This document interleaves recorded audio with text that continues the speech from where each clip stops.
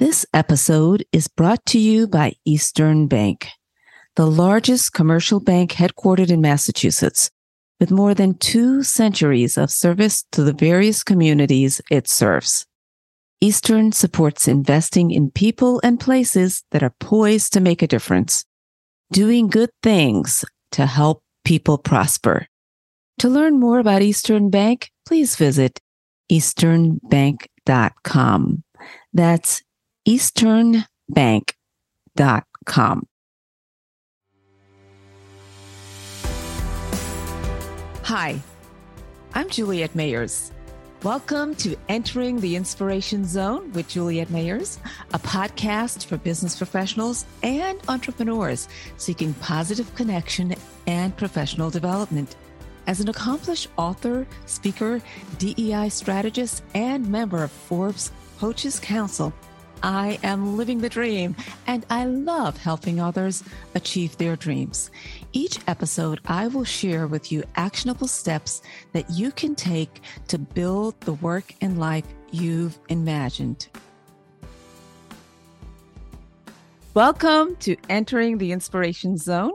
I am so excited to welcome Betty Francisco this morning. Betty, welcome. Thanks so much, Julia. It's great to be here today. Wonderful to have you. Betty Francisco is a business executive, impact investor, and community leader. She's known as a powerful convener and change maker, unapologetic about creating visibility for Latinx and people of color leaders. In 2022, the Boston Business Journal named Betty as one of the Power 50, Extraordinary Year, Extraordinary People. And Boston Magazine named her as one of the 100 most influential people in Boston. Betty is currently the CEO of Boston Impact Initiative, a social impact investment fund that invests to close the racial wealth divide in Massachusetts. Welcome, Betty. So great to have you here.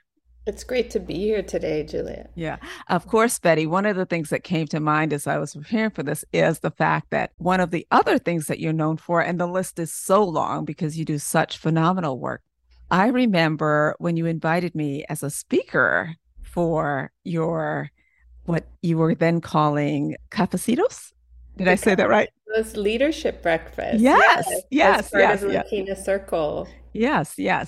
And just amazed at how much you've accomplished and the contribution that you've been making to the community. As you know, Betty, one of the first places I like to start with my podcast guests are really helping our listeners understand who is Betty Francisco. So tell us a little bit about yourself. Sure. Well, so much of my work and what I love doing today is rooted in my identity and how I grew up. So I'll share a little bit about my story. So I was born in New York City. My mom is from Puerto Rico, from Añasco, and my father is from Taiwan. They met in New York. So I label myself as a Chino Rican because of being from New York and being Chinese Puerto Rican. Yeah. And I toggled between New York and Puerto Rico growing up. My parents separated when I was young. And one of the things that rooted me in what I identify as being Latina, more Latina, because I didn't learn so much about my Asian culture, was my mother instilling in me this intense sense of pride, right? For my language, for my culture, for our Latino traditions.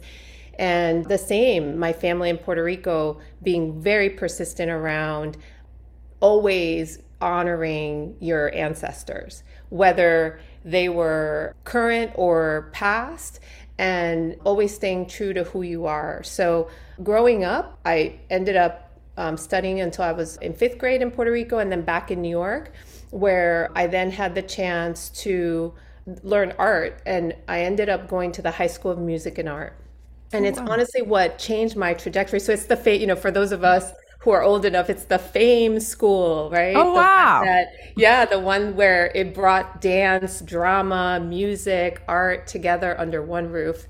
And it was an amazing experience to be there. And honestly, one that transformed my trajectory, because when I came back to New York, my mom wasn't able to work steady jobs. She suffered from depression and anxiety. So we often relied on public benefits. We lived in public housing. I mean, I didn't think I was poor at the time, but now when I look back, right, I was poor. And so being able to navigate out of those spaces, right, was something that my mother kept instilling in me around the way you get out is through education, it's Mm-hmm. through hard work, it's through giving back, right? She was very generous with the tiny little bit that she had. These values that now I look back on, I say to myself, wow, that's actually so culturally relevant, right? It's Mm-hmm. what drives the Latino community right now. Fast forward, I went to music and art. That set me up to go to Bard College, where I studied history, and that got me interested in law. I decided that I wanted to drive, I thought I was a dreamer, right? Thinking about, hey, I want to create policy change. I want to be a lawyer. I want to change our laws. I was very progressive at the time, around how we could drive change. And so I ended up going to law school Wow. here in Massachusetts at Northeastern. And the minute I got to law school, I think it was the second day, I saw a sign that said, get your JD MBA. And never did I think that I would study business or economics, but that sign resonated with me because a professor in college had said to me, Betty, the way you can actually create change in the world is not through law, but it's going to be through business. It's by creating jobs for your community, being an employer, supporting folks with good wages, right? That's the way and Mm-hmm. growing your business, right? That's the way you actually can create change because businesses are the driving factor in our economy. And I was like, no, no, no, no, no. That's capitalist. I don't want to do that. No way. But the opportunity to study law and business together at the same time was really interesting when I saw that. And so I got my JD MBA. I ended up studying both. I graduated, went to work for a law firm here in Boston, one of the large law firms, doing work for large corporations, venture capital, mergers and acquisitions.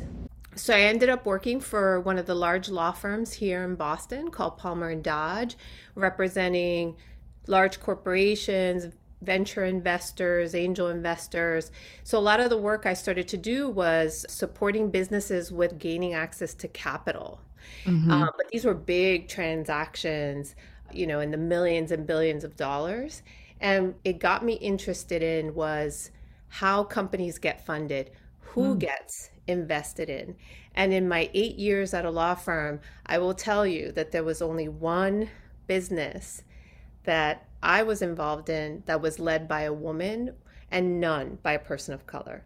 So Wow. it showed, right, the just absolute lack of representation in those larger businesses, right, that get venture capital funding or even go public.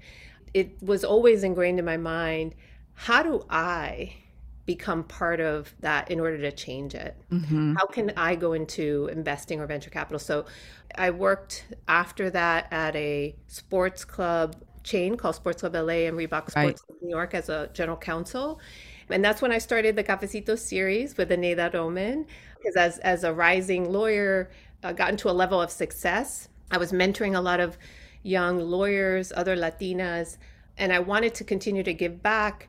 But I always was also thinking about me, right? Yeah. Who was mentoring me, who was Mm-hmm. championing me, and felt like there was a gap there and the need to create a network that could support mentoring and championing at all those levels. Yeah. And so that's what led to the Latina Circle initiative that you were a part of. Yeah, that was an amazing experience. Even, and I know that was what I consider my early days of getting to know Betty, getting to know you. And I just thought the fact that you were using your social capital to help others is something that was attractive to me. And of course, something we also have in common is I went to Northeastern, not for law, for business, undergrad. And even though you were born in New York, so I totally understand and get where you come from because a lot of that is aligned with where I came from as an immigrant from Barbados and having the bicultural experience. And I think it's also what helps to contribute to the person that you are today and probably helps to drive why you're so effective at the work that you do. So thank you for sharing your story. I think it's a powerful one. Is there anything else you wanted to share before we move on? I didn't want To the to. point about being multicultural, and I don't know if you've ever felt this way, Juliet, but sometimes difficult because you never feel like you quite belong in any one space. Right. So in Puerto Rico, because and even with our Latino Yeah. community, I look Asian to Yeah. them. So Yeah. they call me Chinita, right? And Uh-huh. sometimes they get shocked when I speak Spanish. So I feel so aligned and I as Latina, but I don't look it. So I'm not Yeah. totally accepted.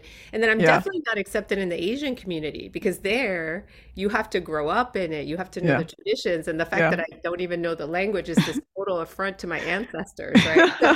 So I never quite feel like I'm a part of anyone. But Yeah. the benefit of that, Yeah. because I can be perceived as an outsider, is I actually can be the fly on the wall. Yeah. I can navigate so many different spaces, and I got really good at code switching because of Right. that. Right?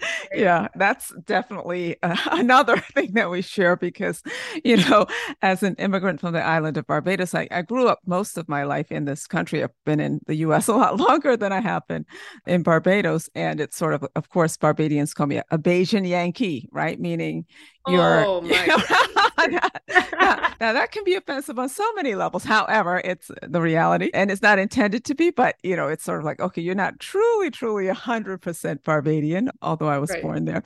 And the same thing, right? And in the US, it's like, well, you're a West Indian, right? And so you're straddling a lot of different worlds. And quite frankly, I think that it is a testament to the work that we do that we've been able to harness all of the different intersecting identities of who we are Mhm. to help to move others forward. So I hear you, sister. Exactly. Yeah. Yeah, so It's our superpower, right? ab- absolutely, absolutely. So I want to talk about building impact. Of course, we're so far into the podcast, and I haven't even said what we're here talking about, right? But it'll be on the title, so people will see it. Building a legacy through impact, and that's a little bit of a play, right? In terms of because you're the CEO of Boston Impact Initiative, and you're also helping to build impact in terms of the work that you're doing in the community.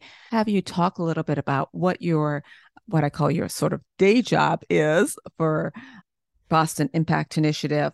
Because I think it's so important in terms of the work you're doing to try to help to close that racial wealth gap. Absolutely. So I got the benefit of joining BII last year in 2021. And part of it was a culmination of a lot of the work I've been doing for the last couple of years, supporting small businesses owned by people of color, but also my entry into investing and impact investing specifically. I was on the investment committee for Boston Impact. It is a social impact fund that's structured as a nonprofit charitable loan fund.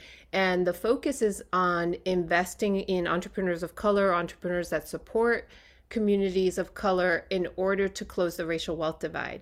What makes BII unique is that we use the whole spectrum of capital. So we call that integrated capital.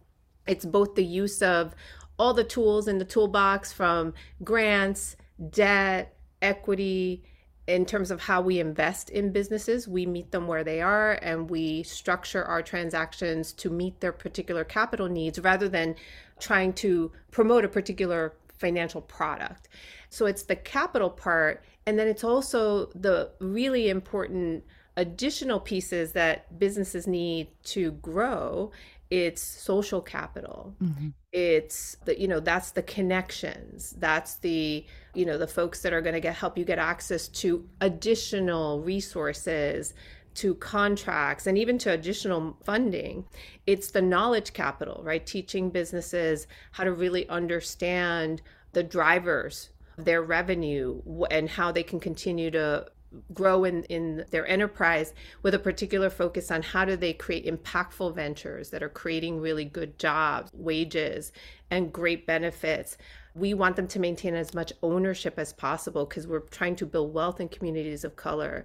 We look at decision making, who gets to make decisions. We like democratic decision making structures like employee owned businesses and cooperatives, unionized businesses.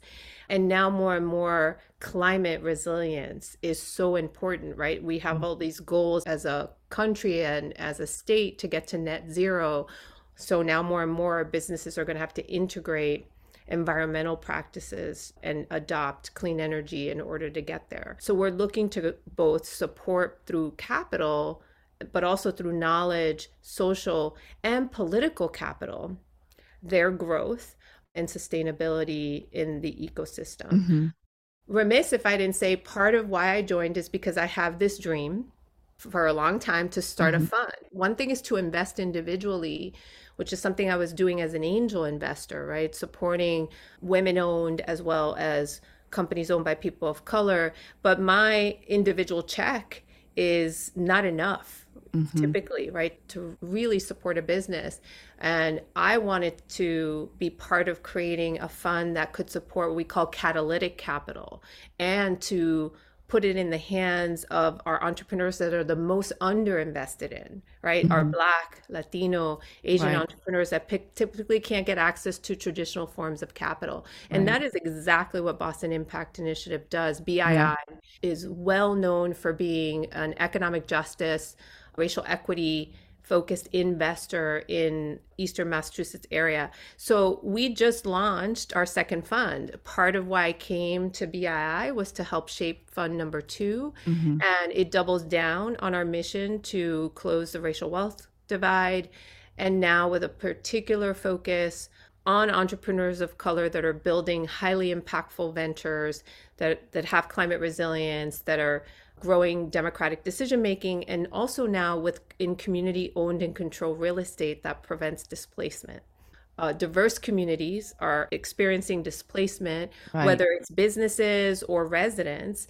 And there are these innovative models of financing real estate that allow for community, for residents to have an opportunity to own.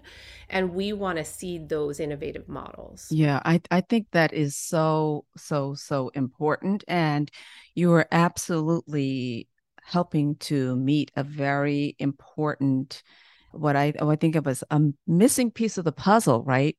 That has existed for so long. And I'm curious, you mentioned the word dream, right? Your dream of starting a fund. And not sure if you know, Betty, but that my whole success framework, Dream, Plan, Create, Achieve, is one of the basis of this podcast. Oftentimes when people have those dreams or have a dream, it's one thing to have a dream, it's another thing to actually be able to line up the resources, the capital, the influencers, and so forth to help to make that dream a reality. So, one of the things that I think of when I think of your work, and I know the things that you do for people, is the whole notion of allyship. And I'm wondering if it's something that I want to make sure that we are sort of defining it within the context of the conversation we're having. But how do you define allyship? So it's a couple of ways. The way that I often think of it is the folks that have privilege and influence, which tends to be our white males, right? And even some women in positions of power. But the folks that have that kind of influence and power, being supportive of those who don't. The way that showed up for me is both personal, folks that help me in my career either get access to a decision maker that could help me get a job, or somebody that could open a door for funding or donation for a nonprofit that I was supporting. These are folks that are leveraging their political and social capital for me personally, for the things that I love and care about. So that's one way it shows up.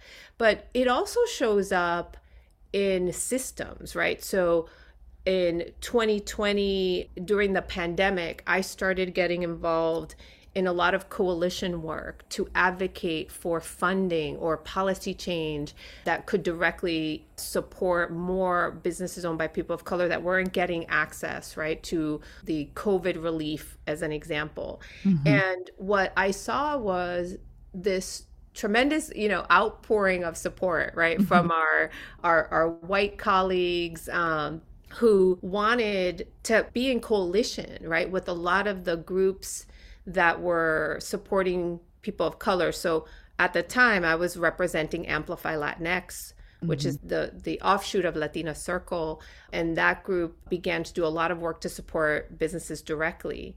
Our allies became a lot of the chambers, right? Like AIM or the Greater Boston Chamber, that now took interest in our work and said, hey, this is how you can support Latino owned businesses, connect with Mm-hmm. Amplify Latinx. So that is a form of allyship and Yeah. championing.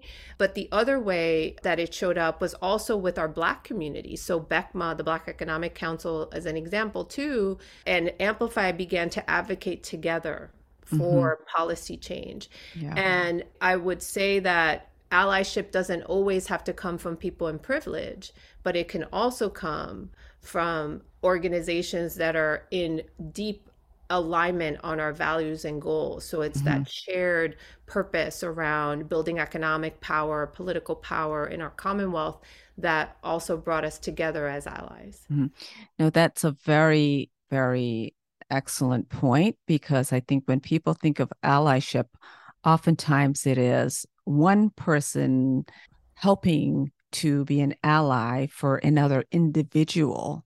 And what you've just described is the importance of our institutions and coalitions and groups also playing an active role in helping to change systems and structures in a broader way. So I find that to be very powerful. So, Betty, we are actually coming to the close of our time soon. Its time is going by so quickly. And I want you to just be ready to let our listeners know how they can contact you. But I want to go back and summarize our conversation, or at least my key takeaways, what I call them my making it real examples from conversations that I have the privilege of having with leaders such as yourself. And what I heard you say, well, in addition to the very powerful one that you just stated in terms of the importance of systems and groups and so forth, playing more of an allyship role in a broader context, not just individuals doing it. And I also heard you say earlier on that you had a dream, and one that you acted upon, that then became a reality through your participation and active engagement with these various groups. You also mentioned networks and using social capital, all things that are so important for both us as individuals and also as groups. And as you know, networking is one that's near and dear to my heart, given my two books on the topic. And I do think it's important to underscore how important those relationships that you have built and are now leveraging on behalf of others is so important for all of us, both as individuals and in the work that we do. Also was very much struck by your story, which is so in alignment with my own, taking something that could have been perceived as a negative for others, right? Growing up in poverty, and really flipping that on its head and using those intersecting identities that you have and that we all have in many ways, to be able to draw from that, to be able to support others and to do meaningful work in the world. So I want to thank you for all that you're doing and continue to do. I'm sure this is certainly not the last conversation we're going to have, but I want to highlight those things because I think they're so important, and we're very fortunate to have you in our community and as a leader who lives her values. So tell our listeners how they can contact you. The best way to reach me is through LinkedIn, through my handle is Betty Francisco. And I tend to post a lot. Please like and share and comment on my posts, which run the gamut from topics related to the racial wealth gap to women's leadership or the importance of creating more influence for our Black and Latino community as we continue to grow and build power in both the Commonwealth and in the United States. Terrific. And lastly, is there anything that we have not talked about or highlighted that you really are like, you know what, I wish I had opportunity to say X? Well, one of the things that I think is important to highlight, especially when we talk about influence and leaving a legacy, is one of the things that I'm doing now, transitioning from being a lawyer to now a fund manager, is really important for our youth to see that their career paths that are non-traditional. Like we always hear lawyer, doctor, the traditional positions that our immigrant parents said, those are the ones you must go into. But they never quite say you should go be a fund manager. Like, what does that even look like? Because they probably don't even know what it is, right? Because they don't know because they didn't have the money, right? To say like, yes, you should be managing capital, right? Right. So I think it's really important to create a face to this, right? And it looks different depending on which side of the capital spectrum you're on, right? So I'm on the community capital side because of the way we invest. We're able to do debt, we're able to do equity. I'm in this wonderful middle place where I get to play with both our community investors, our CDFI community, and I get to play with our venture capital friends at the same time. Some of our companies go on to raise venture funding. And I think it's really important to be able to straddle those multiple spaces and then be an advocate for this as a career path, right? Because today, only 5% fund managers are people of color. Wow. So in order to move, right, to move that needle around who gets capital, who gets invested in, our Black, Latino, Asian businesses, but also women-owned, LGBTQ-owned businesses, we have to have representation at all levels of the capital access stack. And then that's what also creates the pathway towards these leadership roles, right? To boards, commissions, political positions as well. And so this is why I want to keep highlighting a role that not many people in our community know about, right? Being a fund manager and managing capital and being a person of color doing it. And doing it in a way that's around creating, a more sustainable, inclusive, and equitable economy for our generations to come. Love that. I love that. And at the end of the day, as we like to say, representation matters. Thank you again for the work that you do. Thank you for joining me here on Entering the Inspiration Zone. And I look forward to more conversations in the future. Thanks, Julia. Thank you for joining us on Entering the Inspiration Zone. Until next time, we would love to hear from you. So if you'd like to join our mailing list, please send an email to info@inspirationzonellc.com. That's info@inspirationzonellc.com.